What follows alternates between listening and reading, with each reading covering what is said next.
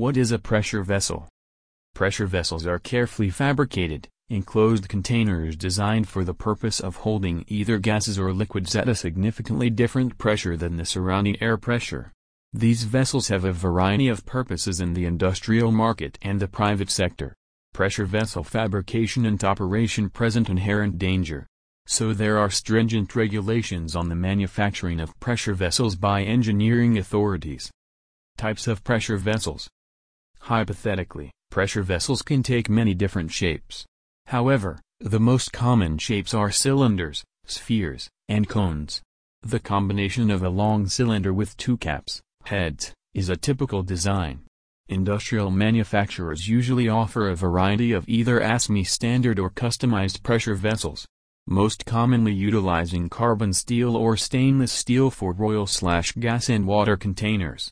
These pressure vessels are classified as Type I, Type IV. Pressure vessel uses. The majority of pressure vessels are for industrial use. Some private sector uses include hot water storage tanks and diving cylinders.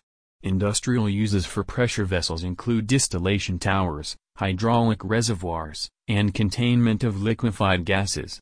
Industrially, pressure vessels can be used for high-pressure or low-pressure containment, depending on the need of the client and the materials used.